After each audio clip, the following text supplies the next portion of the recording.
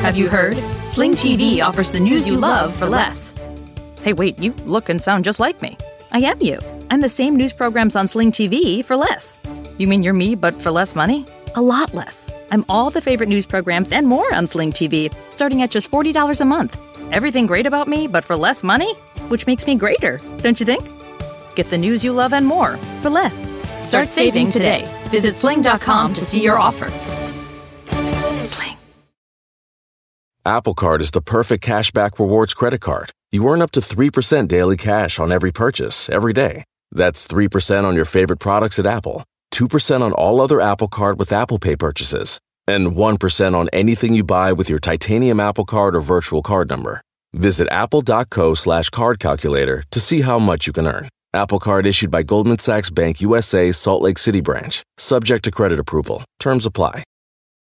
This episode is brought to you by Progressive, where drivers who save by switching save nearly $750 on average. Plus, auto customers qualify for an average of 7 discounts. Quote now at Progressive.com to see if you could save.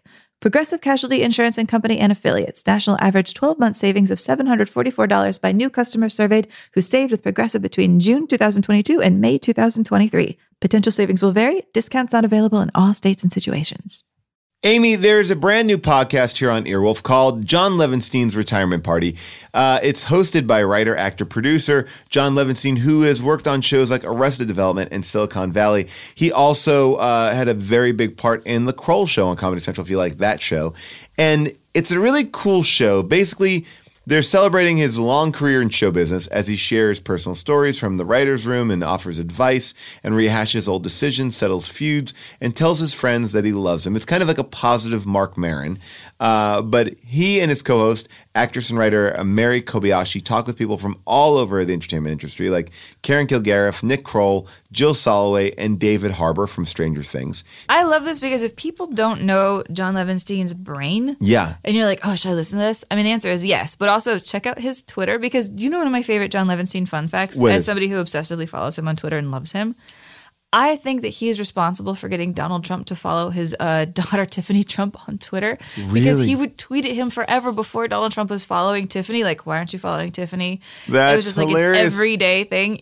I find him absolutely hilarious. He's always surprising me. His sense of humor is just like, that's chef's kiss. And he's been on the biggest shows, the most influential comedy shows.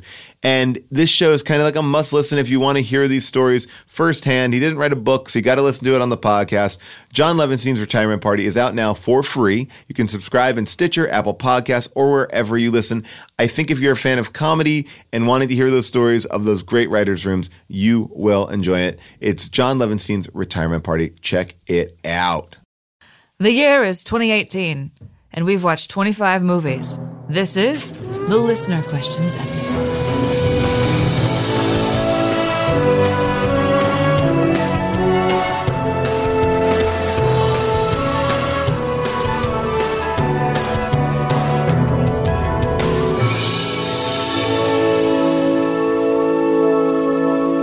Hey everybody, welcome to Unspooled. I am Paul Scheer. I'm Amy Nicholson. And now normally on this show, we watch a film on the AFI's Top 100 list and we talk about it, we dissect it. And this week it's a little bit different because we want to give you a chance to catch up with all the movies that we've been watching and give you a chance to ask some questions of us. And we are re-ranking the first 25 films that we watched. It's a big episode, Amy. It is. We're really marking down the API list, the Amy and Paul Institute. Yes, and you can follow along on the API Institute at unspooledpod.com. That's where we keep it living for all time, posterity. We should really form an institute. I don't know what we would teach. We could just collect money. I mean, that's the most important thing. We can figure out all the curriculum later. Make it like a Trump University. Just get the cash first. I object to that on so many ethical grounds. The API Institute will be a noble institute of higher learning, Paul. All right, let's get into it. I have to say, one of the best parts of doing this show is seeing all the reactions that we get and interactions that we get with all of our listeners. And I just want to give a huge shout out to Kate Littleton, who started this small Facebook listening group for our show. And it's just grown exponentially. And they have just been a great support for us, along with our Twitter audience and the people on Reddit. Everyone's been kind of along with this journey. It's been really fun. And I feel like this week, it's great to kind of literally talk to everyone on that board as they submit these questions. Yeah, I just want to give the biggest thank you to everybody. I mean, Kate has had to tap some new people who have volunteered to sign up as moderators. So thank you to you guys, and thank you to everybody who posts, even the people who make fun of me. That's fine. That's fine. I can take it. Are you stalking, Amy? Are you stalking on the Facebook group? You know, I'm afraid to join just because I want to make sure people feel like they can say whatever they need to say. I feel the same way. I oftentimes just check in to see what the vibe is of the film, not to see what the vibe is of us. So if you don't like us, but you like the films, that is fine. We will not get in. We will not get in your pool. We will just lurk behind the chain link fence and stare at you. Yeah, that doesn't sound scary at all. All right, so let's start off with kind of a general question. This one is from Sethis McGurdy, and he goes, how did you two first meet each other, and what made you decide to work together, and specifically do this particular podcast together, and what is the origin story of this show? Dun, dun, dun. A lot of questions. Well, Amy, I think we met probably the first time in a real way when I did your podcast, right? Yeah, when you did The Canon. When I had a show called The Canon with a co-host. We went on hiatus. And when we came back, you were my first guest. We did Ghostbusters, where we talked about whether or not that movie deserved to be in the canon of all-time classics. But I don't know if you remember this. When I had to put The Canon on hiatus, you emailed me that week. Oh, yeah. And sent me like sort of a nice, lovely email. And I think that was our first like one-on-one email interaction, and it meant a lot to me. That it was a rough week putting that show on hiatus. Yeah, I can imagine. And well, I was a big fan of yours because I was one of the helpers of the launch of Wolf Pop, which was going to be the pop culture arm of the Earwolf Network that just kind of got folded into Earwolf. And I was listening to you do The Canon, and I fell in love with The Canon. So I felt like I knew you before we even met. And so when this idea came up, which was very organic, I just happened to be passing a poster, like one of those novelty posters of the greatest films of all time. And I realized, I hadn't seen a fair amount of those. And I was like, I want to challenge myself to see it. The only way I would complete that challenge would be by actually holding myself accountable. So that would be by doing a podcast. The way that normal people do tasks. And I couldn't think of a better host than you, because not only are you funny, but you are so smart and you come at film from a very interesting perspective. I think, as someone who does How Did This Get Made every week, there are movies that we do on there that you genuinely like, and not ironically. And I love that about the way that you watch movies. You're not you're not a snob. It's fun to talk movies with you. You love movies. Vampire Academy forever, man. I think I have this very distinct memory before we met at all of watching the movie Rhinestone with my best friend Eva Faye, and then pulling up your episode and being like, and walking home, because I can sometimes walk from her house. It takes like an hour. Okay. But walking home at night with you in my ear talking about Rhinestone, I've never told you that. Hi. No, you haven't. I love it. That's great. Well, we both listened to each other, and then we got to do the show, and it kind of was a pretty easy process. We do it together in person in LA. And that's another question that someone asked. And we watch them separately. We don't really talk about what we're going to talk about before we sit down. No, we have our own research. And I was going to say, this is to Nathan Robles' question.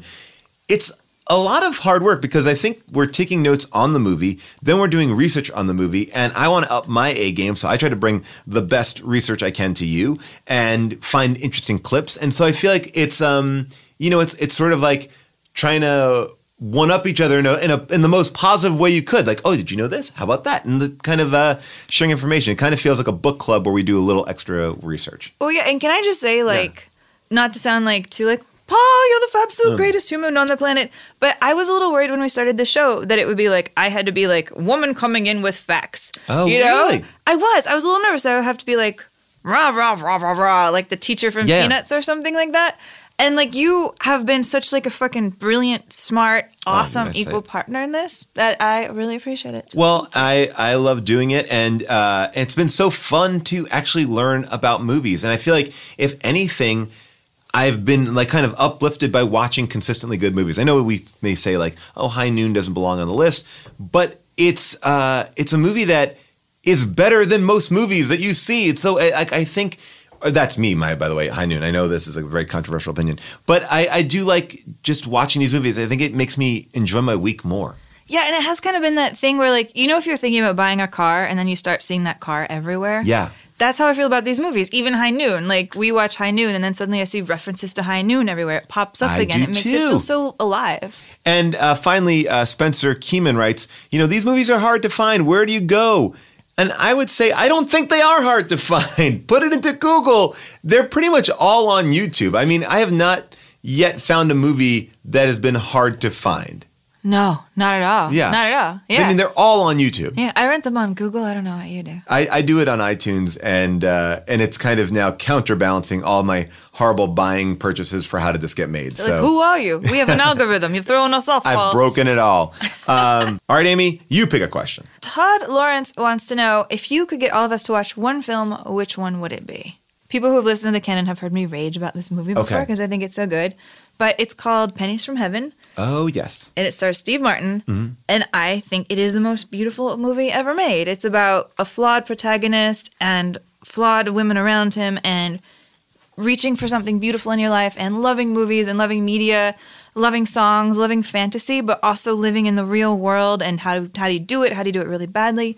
I just think it's the most applicable movie ever made to basically anybody's soul, and it's got dancing, and it's beautiful, and you got Christopher Walken ripping off his shirt and having like fake tattoos on it.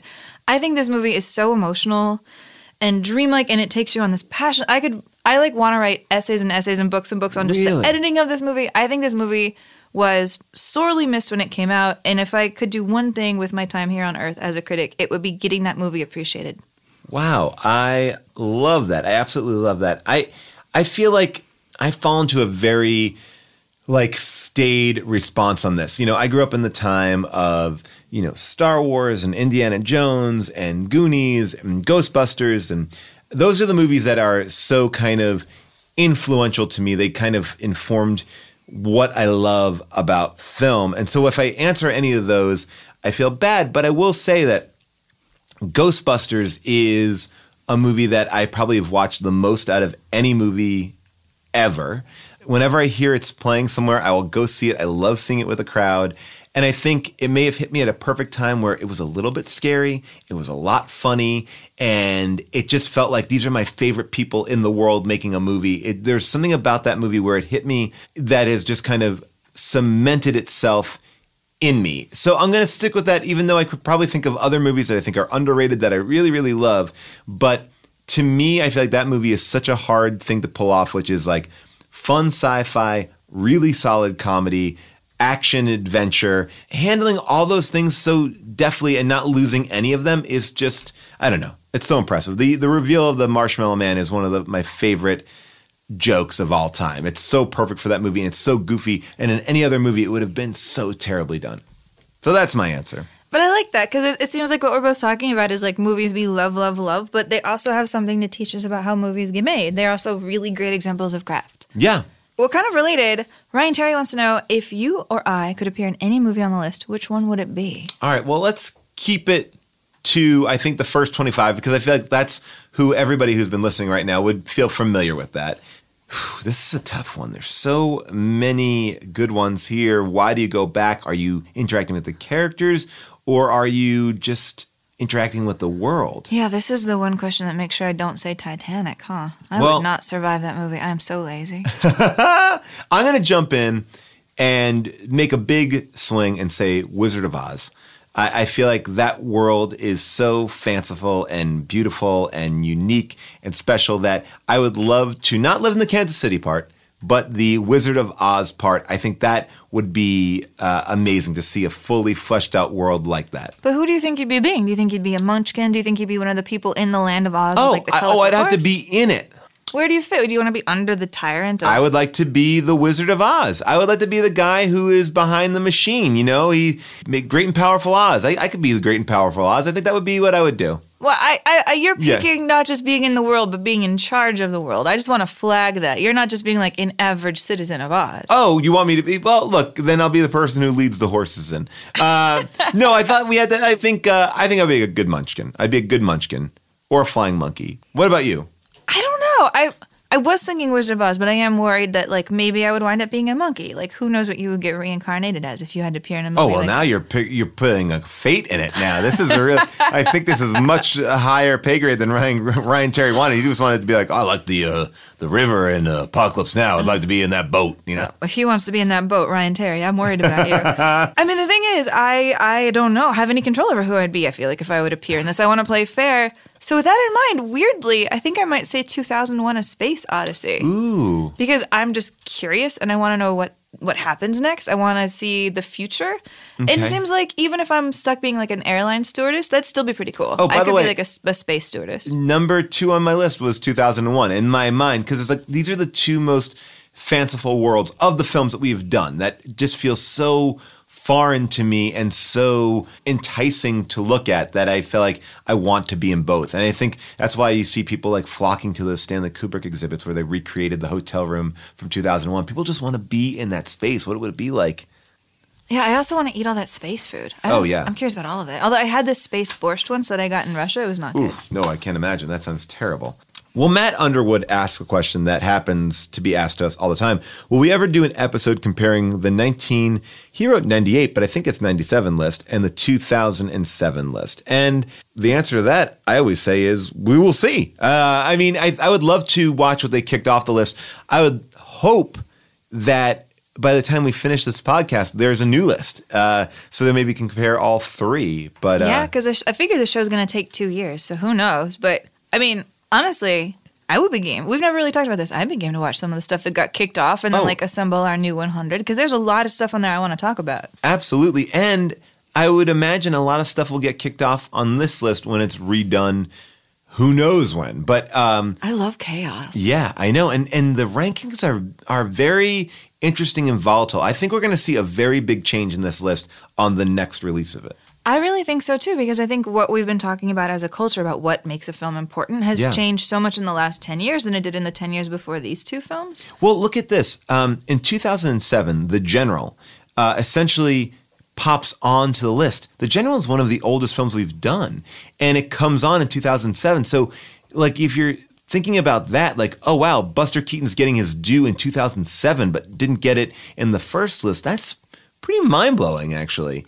I mean, we should figure out, I have no idea when they're ever going to come out with a new list, but what if we secretly wrote down things we think might happen as like a time capsule and then gave them to producer Josh to hold? Well, what if we made like 10 predictions? But I think we actually are doing that a little bit on our website at unspooledpod.com, where we are posting movies that we want on the list. So I think that's a little bit, but maybe we should start running a pool for what we think will get bumped off. I like that a lot. Let's do it. Darkness, I love it. Murder and chaos on the list. Yeah, and this is a good question from Kip. Like, why haven't they updated it yet? I mean, we don't know. We have no information. It seems like it should be every 10 years because so much changes in 10 years. But it feels like someone's like asleep at the wheel. Like the AFI at one point, I love the AFI, but they made like too many lists. It's like the best villains, the best thrills and kills, like the best comment. I'm like, I don't need this many lists, man. Like, just let's stick with one list and just do it right. Like I heard a whole thing that like Hans Gruber is a number 43 on the 50 best villains list, but John McClane isn't on the best heroes list, which is an interesting thing. Like, but why are we making lists about the characters in these things? Let's just make lists about the movies. Well, yeah. And we have like the top 100 horror films. Some of the top 10 of that list aren't even in the top 100. It's like, what's happening? Yeah. And everything's getting delineated in the strangest way. AFI, get back to work. So related to that, Bob Book wants to know, how much of the list do you think are just quote unquote time capsule selections? Like not the best films, but important to make sure people will watch. Using, say, Ginger Rogers and Fred Astaire or the Marx Brothers for an example. I think that's definitely a factor, 100%. And I don't think it's a bad factor, really. Right. I like the idea of a list that functions like an arc. Yes. Like we do need the aardvark on here. I don't know why. It makes no sense. But we should know that it existed. Well, I totally agree. But I think what we're finding a lot in this list is it's not the best version of it. It's the most popular or the version that's in pop culture the most. You know, so, you know, we talked about this on African Queen a little bit. Like, is that the best, you know, collaboration between Humphrey Bogart and John Huston? Is that the best representation of this kind of romantic buddy comedy? And I think you can find other films that fit that better. Swing Time as well. And I feel like as we come across movies, we're like, oh, but isn't there a better version of this? It's true, but I do feel really torn. Like, I'm worried that if you take Ginger Rogers and Fred Astaire off the list at all, will they be forgotten? No, and I'm not advocating for that. I believe there should be a Ginger Rogers and Fred Astaire on the list. I believe there should be a Marx Brothers on the list. Maybe a better way to find the best one, not the one that I think is just like, oh yeah, that's the one. Like, you know, like Swing Time. So many people disagreed with that as being the best collaboration of those two. Right, people wanted Top Hat, which is so much better. I think The Gay Divorcee is awesome, even better than that. So it's like, why did Swing Time get on that list? I want to know. Like when I want to know your honor. I gotta know. And so that's the thing that I think I would love to see. But it is true, that sort of accepted wisdom. Like, I would feel bad not checking Duck Soup. So, of course, I must check Duck Soup. Right. Which kind of makes me think about this next question here from Brandon Wall. He says, if directors could only have one pick each on the AFI list, which soul film would each of you pick? And he gives a list of directors. Steven Spielberg is one of the ones that pops out. Because this, not necessarily Spielberg from what I'm about to say next, but this idea of the arc, I think, makes me go hard on like the war movies, the dudes on a boat movies, the gangster movies, because they're taking up so much of the arc. Well, that's what I think would be a great addition to this list. You can only get one film as a director. We're talking about 100 films over such a long period of time. That means that we're actually opening up our knowledge by allowing more films in. It's just saying this is the starter kit. This is the starter kit to your life. It's not saying that Steven Spielberg only made one good movie. It's just saying that only one's allowed in. It's true, because like if we're going to say Top Hat is your gateway drug to Ginger Rogers and Fred Astaire, cool, pick your Scorsese gateway drug that'll represent, oh, if you like this movie, go check everything else out. Right. You don't have to like just represent all the greatest work. I think that's, you know, maybe that's what this list should hold. I think that's what I'm looking for in this list. Like, can you show me a more diverse list that has a little bit of everything? I'm looking for the salad bar version of it. I'm not looking for like 5 great beet salads. Like, I know that beet salad is good and so is that one, but I don't need 5 selections of beet salad. Give me a little baby corn. Give me some jalapenos. Yeah, like I don't know if any AFI voters are listening to this, but I would love to see if we could get When Harry Met Sally on the list. Oh, I think it's got to be there. 100%. I mean, but we're talking about a list that doesn't even have a Coen Brothers movie on there, right? Yeah, because Fargo was up and then off. Yeah, which is a crazy thing. You know, when you think about their impact in culture as filmmakers, like they belong on this list. But let's play this game with Steven Spielberg, because I think that this is a good section. If you could only pick one Spielberg film to go on the list, what would it be? I think I'd pick Jaws. It's a good choice. And I think I'd pick E.T. Yeah. I think I would pick E.T. because I feel like, you know, look, they're all good, but that one kind of, I think, sums up a lot of elements of what Steven Spielberg does. Yeah, like I feel as much as I enjoy Raiders a lot, I think Raiders is too self-referential. So if we have to kick one off, I'd rather like kick Raiders off and put Robin Hood, was a suggestion I saw somebody write recently. I love the Errol Flynn Robin Hood. Yeah. I'd rather put that up there. I thought you were going to say the Kevin Costner one. You know, good soundtrack. I'll do it for you. Oh, such a good song. Yeah, I'd mix it up a little bit. I'd say Jaws just because, you know, when we talk a lot about like the impact that films have on culture, Jaws really bringing this like huge summer box office thriller thing back. Also, I'm just a sucker for shark attack movies, so Jaws is important to me. I mean, E.T. is sort of a gateway also to like 80s giant kids movies. It's tough, but I think I'd still go Jaws. Well, just as we're going to finish up this conversation, I want to jump into Sergio Zamora's question, which he just says, like, how do you think we should be viewing this list? Like, are we looking at it on artistic merit, historical merit, innovation, entertainment value, rewatchability? Because I feel like there are certain films on this list. It's weird. There's certain movies on this list where I'm like, well, that should be there for purely innovation. Like, you can't argue that the innovation is the key to that one. But on this one, it's enjoyability is the key. It's an interesting thing. Different films kind of pop in different ways for me. It's really true. And also, really quick, Charlie Chap wants to know, what film are you most looking forward to covering and why? And if I could squeeze one in, I can't wait till we get to Sullivan's Travels. Oh, that's one of my favorite. I mean, I love Preston Sturges, and that was a kind of my first foray into like an appreciation for older films and aces. He's aces. I'll tell you the one movie I'm actually really looking forward to is a movie called The Best Years of Our Lives. I've never heard of this movie, ever. Like, I can at least tell you that every movie on this list I've heard of. This one, I don't know anything about it at all. So I'm like African Queen, I knew a little bit about like who was in it, what it was roughly, the hat, the scruff, but I don't know anything about this movie. I haven't even heard that title. So from that standpoint, I'm fascinated. Do you want to know one thing about it? Yeah, sure. The actor in there, one of the main actors, does not have hands in real life. So What? they cast him because he has claw hands. No. Whoa, my gosh. All right. Oh, boy. Claw hands coming at us whenever am- the die decides. You know, actually, this brings us into a question by Casey Gerard, who just says, there's clearly a lack of female-directed films here and films directed by people of color, and it seems like in the recent years, there's been a boom of these films, and so they wouldn't have been eligible for the 2007 list. Are there films that could have been eligible for the list that we're doing now of, directed by people of color or women that we would have put on? Now, I would say, just off the top of my head, I'm just going to jump in and say Robert Townsend made this movie called Hollywood Shuffle. And it was this kind of really interesting independent movie about being black in Hollywood in the 80s. And it's definitely a more comedic movie, but it's one of these independent films that you don't often hear about. You hear about like Robert Rodriguez, doing El Mariachi. But I feel like Robert Townsend's movie gets a little bit swept away, I think maybe because it's purely comedic, but I don't know. It's one of the movies that I think about often because it affected me when I saw it as a kid. It was like, wow, it seemed like a really original voice making this movie, and I just followed his career from there on in, and I just thought that was a movie that was a real breakthrough kind of film. Do you ever see that movie? I've never seen that movie, no. I think you would like it. I think I would like it from the way you're describing it. I think, Yeah. Well, I mean, the first names that pop to my mind, we talked a little bit about Fast Times at Ridgemont High before, which I think is just such a great, like, wonderful coming-of-age movie. Yeah. I think it's just so honest, and I think it's really beautiful, and I think it's, like, so mature already for its age. I think it's the best 80s teen movie out of all of them, honestly. Oh, yeah. I think it's better than John Hughes movies, to be honest. I think Wow. Fast Times is just really, really, really, really terrific. And then I'm kind of curious, this is what I've been kicking around in my head, but A League of Their Own. Mm-hmm. Penny Marshall's League of Their Own. I think that is one of the greatest sports movies ever made.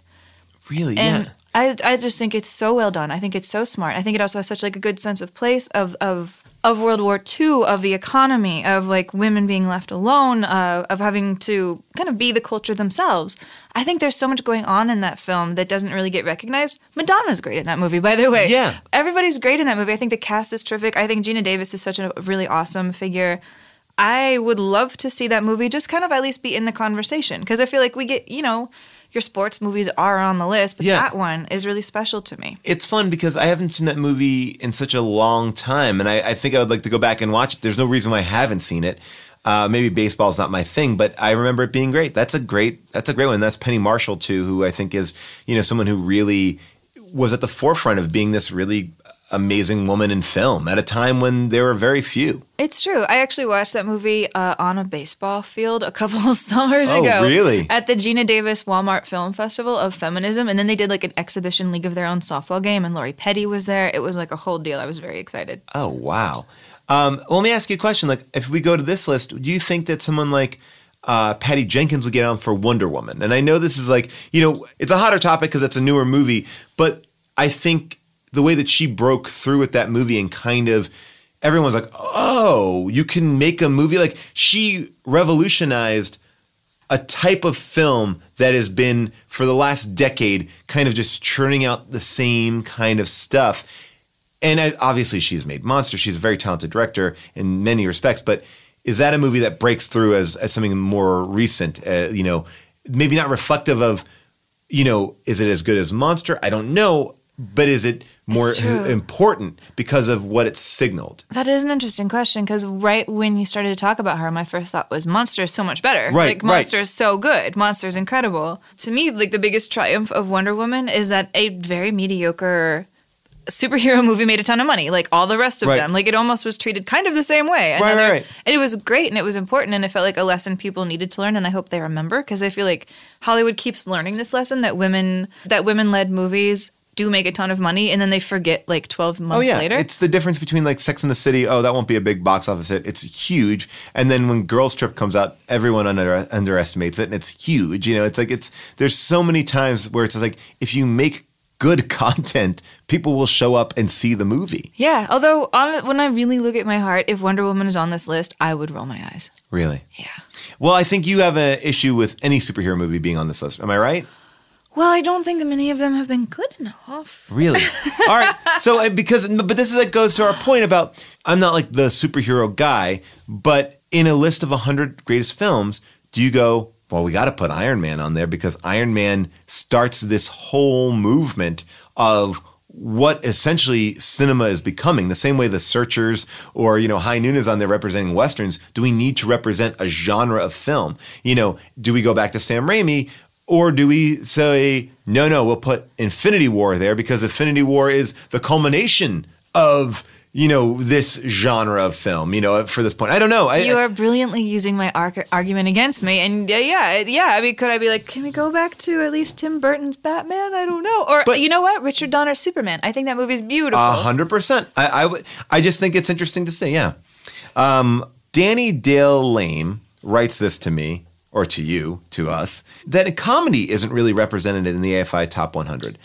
And that, I think I really noticed when watching Duck Soup. I was like, oh my goodness, it's rare that there is just a comedy on that list. And I would ask you, what are some of your favorite comedies? And we're not going to hold you to it because we're just asking it right now. I could start off with one and just say that, you know, The Jerk is something that I would feel like is one of a great classic comedy. Steve Martin's The Jerk. I know you liked him in that, but no. That's true. I mean, if we're not saying like things that are our top comedies that we feel like we would want to take a stand and say have to go on the list, then I would say Dirty Rotten Scoundrels. I love that movie, but I don't know if I could with a straight face be like, yes, Dirty Rotten Scoundrels is sadly overlooked on the AFI Top 100. It's a hard one to pick because I think comedies actually represent the time a lot. You know, like in a weird way, you have to say like what's had the most longevity, you know, is it something like, well, Groundhog Day? I feel like that should be on this list. I think you would be hard pressed to find anyone that would argue against Groundhog Day being on the best 100 films of all time. I feel like it fits in kind of perfectly. It's a moralistic tale. You could put that on and everyone will agree that they love Groundhog Day. That's true. I think Groundhog Day is a much easier sell than something I personally really love a lot, like Clueless, which I would love to see, but I think Groundhog Day at least has that sort of more gravitas. Yes. But yeah, comedies are underrepresented. Holden Martinson points out that like animated films and documentaries are not really. I mean, there are some animated films on here, but not really. Documentaries are not allowed. I think the new one would be. I mean, Pixar. I think would definitely come into this list hard in the next round, 100%. Yeah, maybe too hard. Maybe they'd be like overcompensatingly hard. Yeah, I mean, to the documentary point, so many of my favorite films are documentaries, and so many of my favorite female filmmakers make documentaries. Like Penelope Spheres is making The Decline of Western Civilization. I think Part 2 is my favorite one because it gets more into like economics and also Hairspray. But yeah, like, because what I think is so hard also about the question of like putting more underrepresented voices on this list is that women have not really gotten to make so many of like the bigger budget films that get recognized. Right. And so it does make it hard. And I don't really like a lot of Catherine Bigelow's like movies that try to like elbow into that conversation. And it's like kind of sad. It's kind of sad. No, I feel like, look, AFI is certainly making a lot of lists. I'm sure they have a AFI's best documentaries list. But what's the one that kind of stands out? And it is hard. There's been so many. I think Errol Morris would definitely get on the list for, I don't know for what. Yeah, I don't know for what, because I love so many of his films. Me too. I love Fast Cheap, and I love Gates of Heaven was just like his big one. Vernon, Florida is maybe my personal favorite. Other people would say Thin Blue Line is like where he broke out. Or would you put in one of his more like modern war documentaries? Like he's so all over the board. And he kind of revolutionized the way that these stories are told. I think the way that Errol Morris kind of captured life is something that a lot of people have imitated. And, you know, in the same way we talk about directors, like being influenced, I think he is, for that point, you would want to put him on the list just to be like, that's someone who is making film. That film is as worthy as anything dramatic or anything, you know, written. Yeah, exactly. And even stuff like Grey Gardens, which has turned out to have such a huge footprint by the Maisels, to be, you know, both a documentary and then to sort of have these different documentary quasi-style spin-offs that happen and then to be like turned into a fiction film and then a play. Like it is a movie with like as many longer legs than a lot of the stuff on the list. Yeah, absolutely. So Vinny Romero asks a question about How Did This Get Made, which is the other podcast that I do. He says, if there's one How Did This Get Made movie, what would you put on the AFI list? And obviously, then we're really bending and flexing this list if we're saying like one of the worst films of all time has to be on it. But I think it's an easy answer.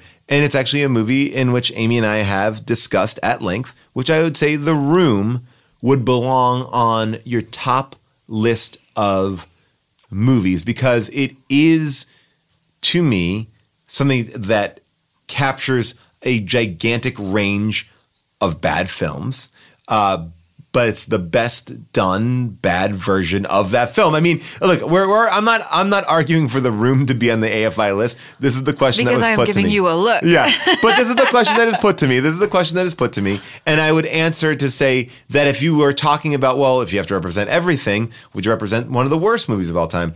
And I would say yes, in the sense that, and when we talked about it, it is so uniquely different. And I know it's an overused expression, but it is the Citizen Kane of bad movies. For everything innovative that Citizen Kane did, this movie also is so innovative in there's nothing like it. There is hands down nothing like it. There are movies that are close. There are movies that are way worse. Look, that's the question that was asked of me, and I felt I answered it. I mean, it is singular. Yes. I will give you that. It is a singular achievement. The Ark does have room for some sort of monstrosity like the platypus. Yeah. Well, but we're talking about these movies. The Room, Plan 9 from Outer Space is another one where people just talk about it all the time. It is in the pantheon of how you speak of movies. It's like to know what is good, we must know what is bad. So we have to set some limits. Well, Sam Evans says, will you own up and just say you personally believe Scorsese to be tremendously overrated? Yes. Yes. Okay. Yes. All right. There you go, Amy. I'm going to jump right in. And Tracy Lee Brown writes, do you agree that 1939 was the greatest year for films? If not, what year would you pick? And now I already know my answer to this. I believe the year 1984 was the best year for films. I'm going to tell you why. Ghostbusters, Temple of Doom, Beverly Hills Cop, Karate Kid, Terminator, Nightmare on Elm Street, Red Dawn, Amadeus, Searcher Spock, Last Starfighter, Top Secret, Romancing the Stone, Footloose, 16 Candles, The Natural, Police Academy, Spinal Tap, Conan the Destroyer, Once Upon a Time in America, The Neverending Story, Splash, Firestarter, Dreamscape, Cannonball Run 2, The Muppets Take Manhattan, and Repo Man, Buckaroo Banzai. I mean, what else do I have to say? Dirty Harry Tightrope? Sure. Breakin'? You got it. I mean, this year is... Oh, also, Blood Simple. No big whoop. Cloak and Dagger? Yeah, it got released. Johnny Dangerously? Yeah. Paris, Texas? You got it. I mean, The Killing Fields, 84 is the year. And just to give you context, 1939 is the year that The Wizard of Oz comes out, Gone with the Wind, Stagecoach, Mr. Smith Goes to Washington, Nakachka, Wuthering Heights comes out. Also, you get Destry Rides Again, Goodbye Mr. Chips, Hunchback of Notre Dame, Gunga Din. Some good ones there. I don't think it beats 1984. Yeah, Paul, that is a great year. There's really only maybe one other year that I think holds up to it. All right. I know it'll be controversial because it's more modern, but 1999. Ooh, okay. 1999 is just a phenomenal year. I'm just going to throw a bunch of titles at you. Are you ready for this? I'm ready for it. You got Your Girl Interrupted. You got Your Talented Mr. Ripley. You got Your Magnolia, Your Election, a movie I deeply love. You got Your Sixth Sense. You got Fight Club. You got Man on the Moon. You got Toy Story 2. You got Three Kings. You got Boys Don't Cry. You got Office Space. You got all these things. You got Blair Witch Project. You got, Being John Malkovich, a movie I adore. Yeah. The Matrix, of course. You got Cruel Intentions. You got this Julia Roberts double feature. You got Your Notting Hill, Your Runaway Bride. You've got American Pie even. American Pie. Special movie. Did I say Jawbreaker already? I love Jawbreaker. You even got a David Lynch movie that's not bad. Well, Amy, you didn't mention the biggest one. What's the biggest one? Phantom Menace. Oh, well, I was talking about good movies. But that year is just phenomenal. I think that's like a changing of the guard year. Where you 100%. see like people just be like, we are here and we're going to dominate. And I think some of the people on that list have now dominated too long, but whatever, it's fine. Iron Giant is also that year. Just a great. Oh, that's right. Yeah, Iron great Giant. animated. Yeah, it's a good animation year. So it's that is a good year. I would say they're pretty good. I'll let the listeners decide what year is better. Amy, I want to ask you another question. What are your favorite books about movies? Ooh, that's tough. You're a writer of books about movies. I've written one, and I want to do a second one that I've been researching way too long and losing my mind about. Space Dogs? I would love to do a book on all the different star dogs. I went when I was in Moscow last summer, or 2 summers ago, whenever the hell it was, and I visited the stuffed taxidermied corpses of Belka and Strelka. Wow. But yeah, famous dogs would be good. But, I love celebrity autobiographies. That's one of my favorite genres. Just picking up a book of someone you don't even know that much about or someone you've always wanted to know about. I read this Veronica Lake autobiography, Sullivan's Travels. Okay. Randomly. And when you read a celebrity autobiography, it just like blows your mind. You just learn so much about the time period. I find them weirdly uplifting because you get this whole arc of a life. Yeah. Because you really go with them on this journey of ups and downs. And Hollywood lives have so many ups and downs. And usually they go down and then they come back up. Veronica Lake doesn't come back up. She stays down. Oh. But Esther Williams, the musical swimming movie star, the synchronized swimmer, her autobiography is incredible. And also, I've been reading this autobiography by Adela Rogers St. John. She's one of the big gossip columnists. It's insane, by the way. Like, the whole book is written like this fever dream of like, oh my God, this one celebrity came up and was like, orgy. And I was like, okay, it's nuts. Wow. But just all of these people make Hollywood feel alive. I love to me, it. that's my favorite thing. Well, I would say that, making Hollywood come alive, I would go back to one of our past guests, Karina Longworth, who her podcast, you must remember this, really goes deep into these great Hollywood stories. And I feel like I get my thrill of the celebrity autobiography through her, listening to her to that research. They are like these fully fleshed out stories. But I have 3 books that I really recommend to a lot of people. And I think it's more on the side of making things that I think these books are really invaluable. In the Blink of an Eye, which is this book that we talked about a little while ago, it's Walter Murch. He's a famous film editor, and he writes a book about editing, but it's way more interesting than that. It just talks about the power of editing and what it does. And I think when you've made stuff, and I've made a handful of things, you spend a lot of time in the edit room. And this book really helped articulate feelings that I've had and help me approach things in a different way. And it's just a great tool. Additionally, another amazing tool is this book that John Badham had written. And it is called On Directing. It's a great book. He directed Bird on a Wire and a million other movies. But it's Saturday Night Fever is one of his films as well. He just breaks down directing into some very key points. And there are certain things in that book that he says. I read this book before I started directing. I'd been directed a lot. I had created a show, but I'd never actually directed. And he taught me so many instrumental things in that book that I still carry with me and think about to this day. And then finally, I think one of the first books I ever really read about filmmaking that's not a biography is that Sidney Lumet book, Making Movies, which is... I was just about to say that if you didn't say that. Yeah, it's a great book. It's a great book about movies. It's a great book about making movies and thinking about movies. I love it. I think about that book all the time. I think about how Sidney talks about movies where he decided to show the ceiling in a shot, movies where he decided never to show the ceiling in a shot. He uses that amazing example in the book that I think about all the time about what true silence is in a film, where he was shooting a scene and the person was like, his producer was like, well, there should be zero silence there. Like, it should be just absolute, like, tomb-like us right now with our headphones on our ears, silence. And he was like, no, I want to add the buzzing of a fly. Because when you hear a fly, then that is true silence. Oh, wow. And it was this galaxy brain moment that just blew my brain open. I love it. So those are some great books. And then also, if you ever want to pick up Cameron Crowe's book with Billy Wilder, if you're a Billy Wilder fan, it's a great read. But it's just a lot of just sitting down and interviewing him. And there's all those great books like, where like you just have these compilations of interviews. Like there's a Hitchcock book, I believe, where he goes through every movie. And it's a great companion piece. Yeah, he does that with Truffaut, Hitchcock Truffaut. Oh, yeah. Yeah. All right, Paul. Well, Garrett Wacona wants to know, Amy and Paul, what is the best movie theater snack, food, or drink? Ooh, I got mine ready to go.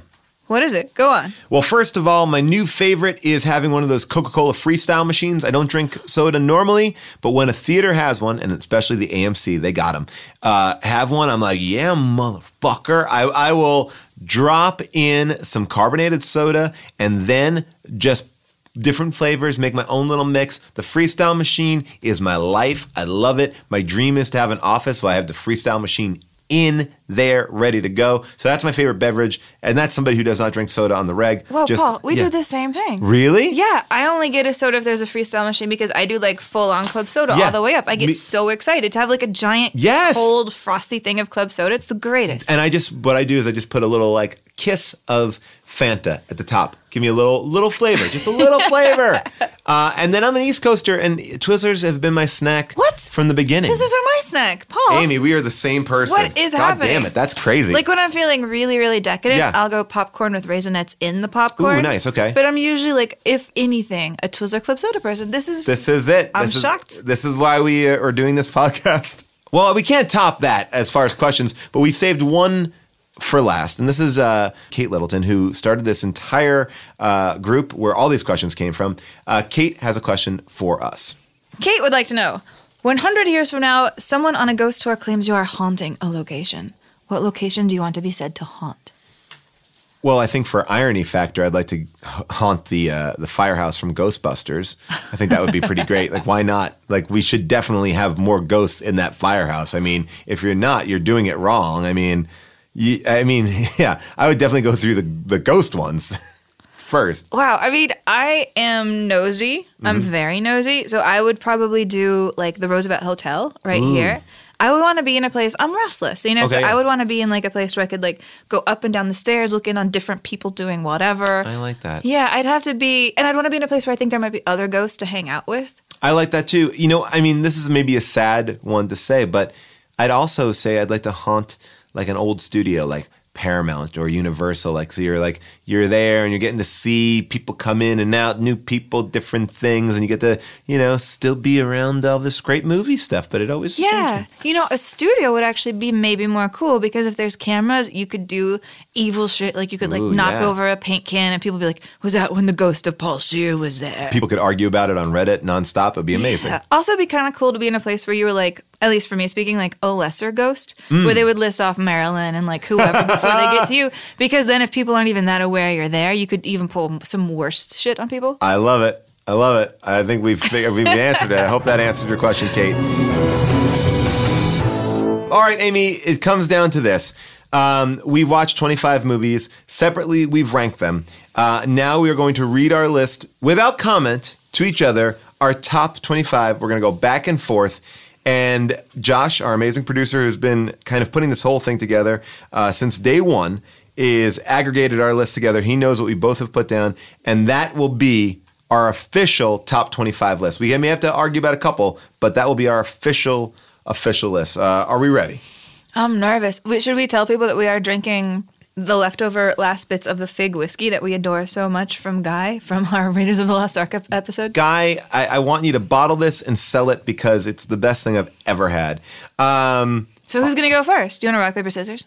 I'll go first. Okay. I'll go first. Should we start from 25 up to 1? Yeah. Okay. Ben-Hur, bottom of my list. French Connection. Okay. High Noon. Platoon. French Connection. Shawshank. Sixth Sense. Bonnie and Clyde. What? Oh, okay, Ben-Hur. African Queen. Apocalypse Now. Swing Time.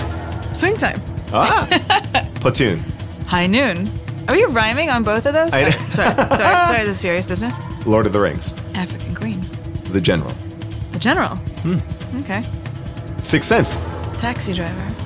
Apocalypse Now. Double Indemnity. Titanic. Lord of the Rings. Duck Soup. E.T. Psycho. Duck Soup. Taxi Driver. Raiders. King Kong. Hey! E.T. Psycho.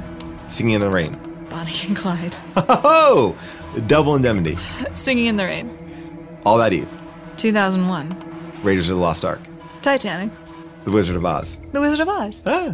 2001. All About Eve. Citizen Kane. Wow, pretty close. Pretty close. And actually, in reading this list, I believe that I put Raiders too high. Yeah, you put Raiders at number 4. I put it at 10. I would have dropped it now. In looking at that list, I would have dropped it. I don't know why I put it that high. It may have just been when I did it. You put Bonnie and Clyde at number 21? I don't know why. Again, there has just been some moment, I was in the flow. I was just letting it go, and I was just building it. I like it. I like it a lot. All right, so Josh took our lists, put them together, and created a master list of the top 25. Basically, he took the average ranks from our individual lists. And, for example, All About Eve and 2001 both received a 2 and a 5 on the chart ranking. So the average rank of these two films is a 3.5. Meanwhile, Wizard of Oz received a 3 from both Amy and Paul. So the average rank is a 3. So it's above Eve, making it the second highest ranked film overall. That's kind of where it goes. So right now there are 4 ties on our list. So the first tie is, what is higher, All About Eve or 2001: A Space Odyssey? This is jockeying for the 3rd and 4th spot. All About Eve or 2001: A Space Odyssey? I want to go All About Eve. I would like to go All About Eve. And I think All About Eve is absolutely flawless and absolutely perfect in every single way. Although I get that 2001 also comes in with more ambition, more like, here's how the future works, more bets at places that it does correctly. I think this one's tough. I agree, and I'm gonna tell you why I put 2001 number 2 on my list, because I felt like it really was as important as Citizen Kane as far as what it did for filmmaking and the influence that it had. I cannot disagree with anything you said about All About Eve. I think it's a great film. I think it belongs in that top 5, in that top 4, whatever. It's great. But I think 2001 overall is a movie that you can see why it affected such a wide range of people, touched a lot of people. You know what? I'll go with it. So then that means we'd be ranking this Citizen Kane 1, Wizard of Oz 2, 2001 3, and All About Eve 4. Yes. Okay. All right, now tied. This is great. Tied for number 10. It would be E.T. or Double Indemnity. This is an interesting one because right off the bat here, I don't have a strong feeling towards either one as far as what should go above it. I think they're both really good films for what they do in the genre. I'd argue that probably more people are familiar with E.T. over Double Indemnity, but Double Indemnity is one of the best film noirs there has ever been. Is E.T. the best children's movie there has ever been, or a space film? You could make an argument. It's true. I mean, when I ranked these, I put E.T. above Double Indemnity, but not by much. Like, very slightly. Very, very slightly. It's hard because we need a noir out there. Up there. But E.T. might be our best example of like a big 80s childhood blockbuster, period. Right. I don't know anything else I'd put up there higher than it.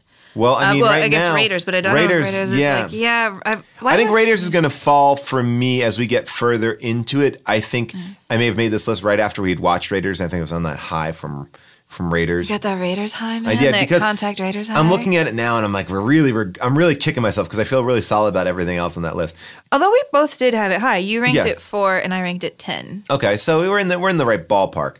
I mean, we only watched 25 movies. It's not the full 100. So, all right, let's just make What if we're like the AFI? What if we put like Raiders at like 20 on the next list? Yeah, I'm sure it will. I'm sure it will drop. I think our top 3s will stay, or 4s. No, we're really realizing we're having empathy now for how hard it is to do something like this. Okay, I'm going to say that E.T. stays above Double Indemnity. Okay, I'll agree. All right, so E.T. is 10, Double Indemnity is 11, which moves us down to our third tie, which is The Sixth Sense and The African Queen. Jockeying for number 18 and 19. All right, I know. I have a gut. What's your gut? I believe The Sixth Sense goes above African Queen. And it's because I believe that the African Queen, while great, while interesting, is not the best version of what was made at the time.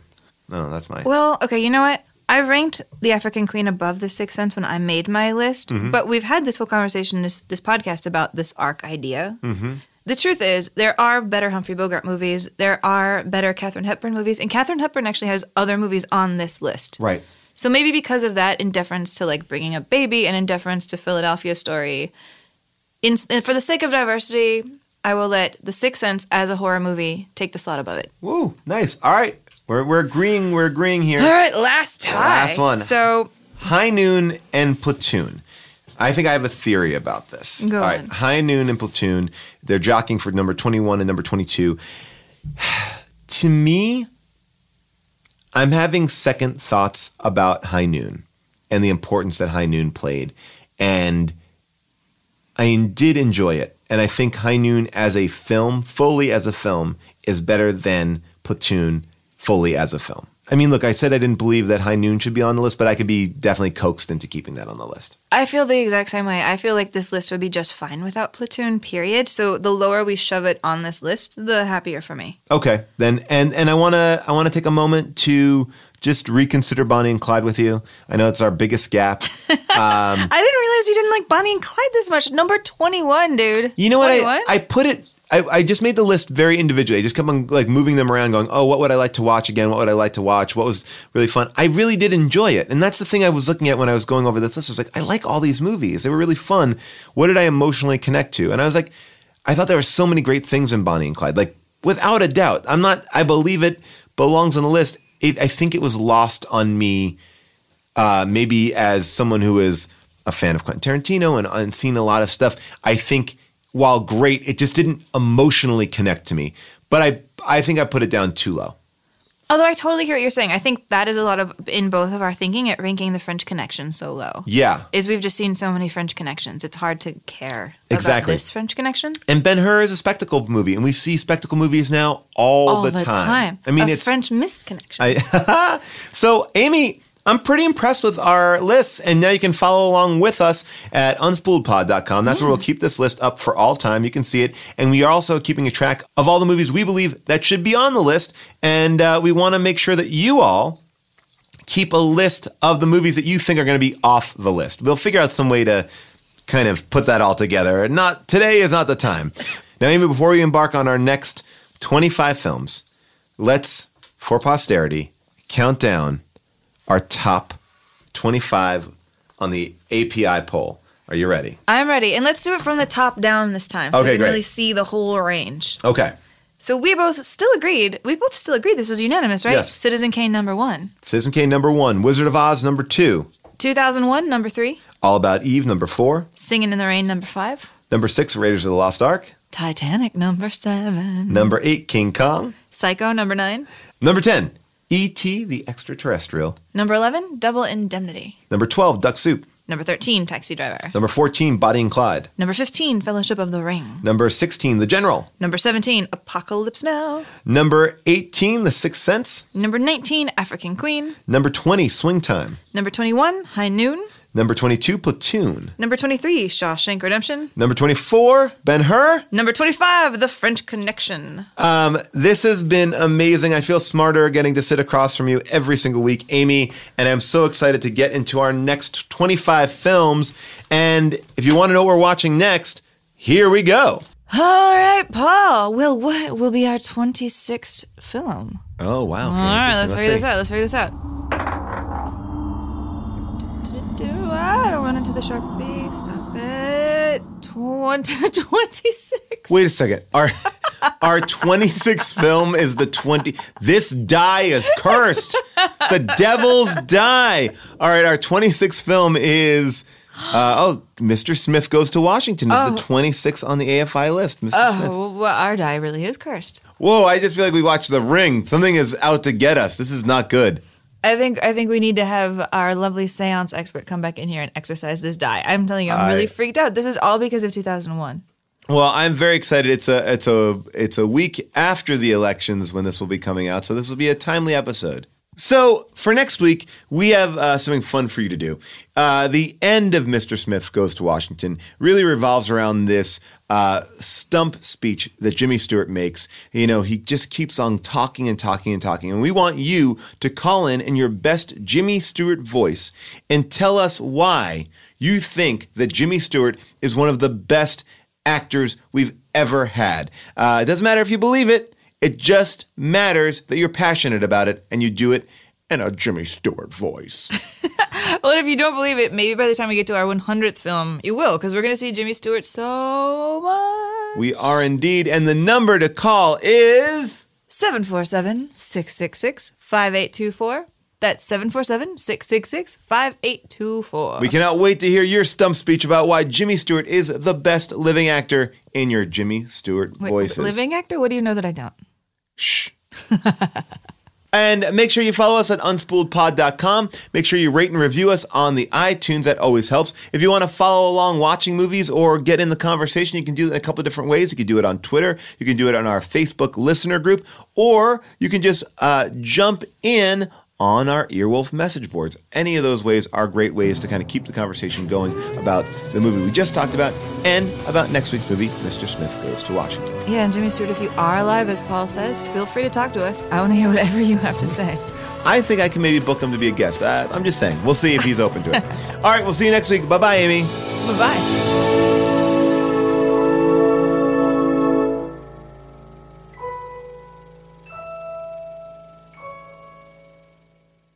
Hey, this is Arnie Niekamp from the Improv Fantasy Podcast, Hello from the Magic Tavern. I fell through a dimensional portal behind a Burger King in Chicago into the magical land of Foon, and I started a podcast. Season 3 has just begun with a brand new adventure to defeat the Dark Lord. If you're a new listener or you've fallen behind, Season 3 is a great jumping on point, and we've got great guests like Justin McElroy. I sound like a fancy college professor. 8 nuts.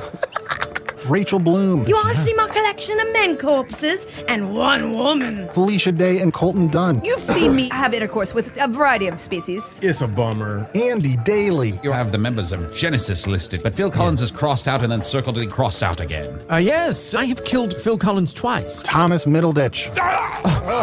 Jesus! I mean, Jesus!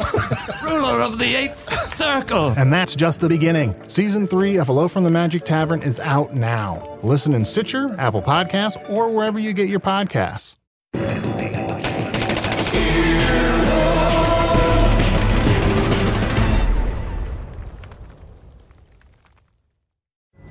Pulling up to Mickey D's just for drinks? Oh yeah, that's me. Nothing extra, just perfection and a straw. Coming in hot for the coldest cups on the block. Because there are drinks. Then there are drinks from McDonald's. Mix things up with any size lemonade or sweet tea for $1.49. Perfect with our classic fries. Price and participation may vary. Cannot be combined with any other offer. Ba-da-ba-ba-ba. Apple Card is the perfect cashback rewards credit card. You earn up to 3% daily cash on every purchase, every day. That's 3% on your favorite products at Apple, 2% on all other Apple Card with Apple Pay purchases, and 1% on anything you buy with your titanium Apple Card or virtual card number. Visit apple.co/card calculator to see how much you can earn. Apple Card issued by Goldman Sachs Bank USA, Salt Lake City branch. Subject to credit approval. Terms apply.